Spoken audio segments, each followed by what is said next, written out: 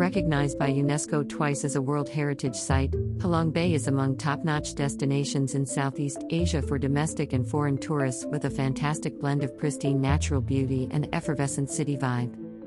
A UNESCO World Heritage Site and a popular day trip from the capital Hanoi, Halong Bay is famous for its limestone karst and almost 2,000 islands and islets that dot the turquoise green waters. While most of these islands are just towering rocks emerging from the ocean, with no place to land, many make for great climbing destinations or have caves that can be approached with boats. So Halong Bay is known for its impressive natural beauty, and although it was recently crowned one of the new 7 natural wonders of the world, but not many people know about the legend of the bay's origins. The origin of the name. In Vietnamese, the name Ha Long, literally translated, means descending dragon. According to ancient mythology, the Vietnamese people are said to have descended from dragons themselves. With this in mind, the legend of Halong Bay promises to be a fascinating one indeed. The legend of Ha Long. Legend has it that shortly after the formation of the country, Vietnamese people had to fight back against hostile invaders attempting to enter the country through the sea.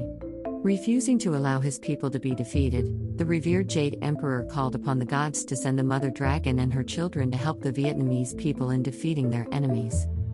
The mother dragon and her children did not hesitate, they heeded the emperor's call and ferociously came down on to face the attackers. Although the invaders were powerful and on the verge of winning, the dragons destroyed them in a blaze of fire. As the enemy was defeated, giant emeralds appeared and scattered along the bay. According to legend, these emeralds were actually the teeth of the mother dragon and her children. The emeralds were left behind to create an impossible to penetrate barrier to discourage any future invasions. Peace returned to the country, and after 1,000 years, these walls of emeralds transformed into the islands and islets that you can admire in Halong Bay today. After their triumph in Halong Bay, the mother dragon and her children never returned to the heavens from which they were summoned. Instead, they stayed and adopted the form of humans to help the Vietnamese people farm, raise cattle, reclaim land, and thrive. To commemorate the intervention of the mother dragon and her children, Vietnamese people named the bay Ha Long and the area where her children landed, Bay Tu Long, the latter meaning bowing down and showing respect to the dragon's children. The legend of Dao Go Cave. Dao Go is a big cave with an enormous entrance, at 17 meters wide and 12 meters high. It sits 27 meters above sea level and was formed during the Pleistocene era 2 million years ago. Today it remains in perfect condition, exhibiting an ancient beauty that is rarely seen on our planet anymore. The name Dao Go can be translated as wooden head, and there are 3 different stories as to where that name came from. The first story is a historic one. During the war against the Nguyen invaders in the 13th century, soldiers of the Tran dynasty put wooden spears in the river Bac Dang, Yan Hung, as a trap to defeat enemy soldiers. Because the wooden heads of the spears, the cave was called Dao Go to commemorate their victory. In the second theory, it's been said that during stormy days fishermen would take shelter on Dao Go Island. This is due to the fact that the island is bow-shaped right in front of the entrance of the cave, which gives fishermen good shelter. After the storms, the boats had to be repaired, and in the process the fishermen left behind a lot of wood. This wood would be found at the head of the cave, hence the name Wooden Cave. The last story is the most straightforward of the 3. It says that from a distance the cave looks like a giant wooden tree, that's why the locals began to call it Wooden Head Cave. Don't let the distance put you off. Dao Go Cave is one of Halong Bay's most famous caves due to its sheer size and volume. When French tourists first explored the cave in the 19th century, they called it Grotte des Merveilles, which means Cave of Wonders in English. And a cave of wonders it truly is. Words can't do justice to the cave's beauty, so you'll have to go and see for yourself.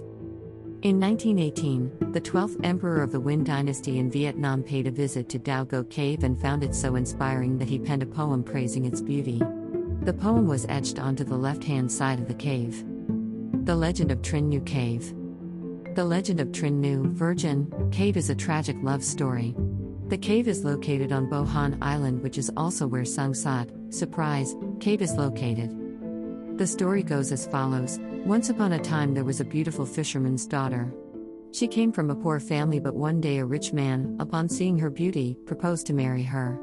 The girl was already engaged to another fisherman whom she loved dearly, so she declined the rich man's proposal. Outraged by her dismissal, he banned her and her entire family to a desert island. The girl's fiancé scoured the bay trying to find his long-lost love, but all to no avail, and on a rainy and stormy night, starving and exhausted, the girl turned to stone. The fiancé, who was still searching for her, got caught in the storm and his boat capsized.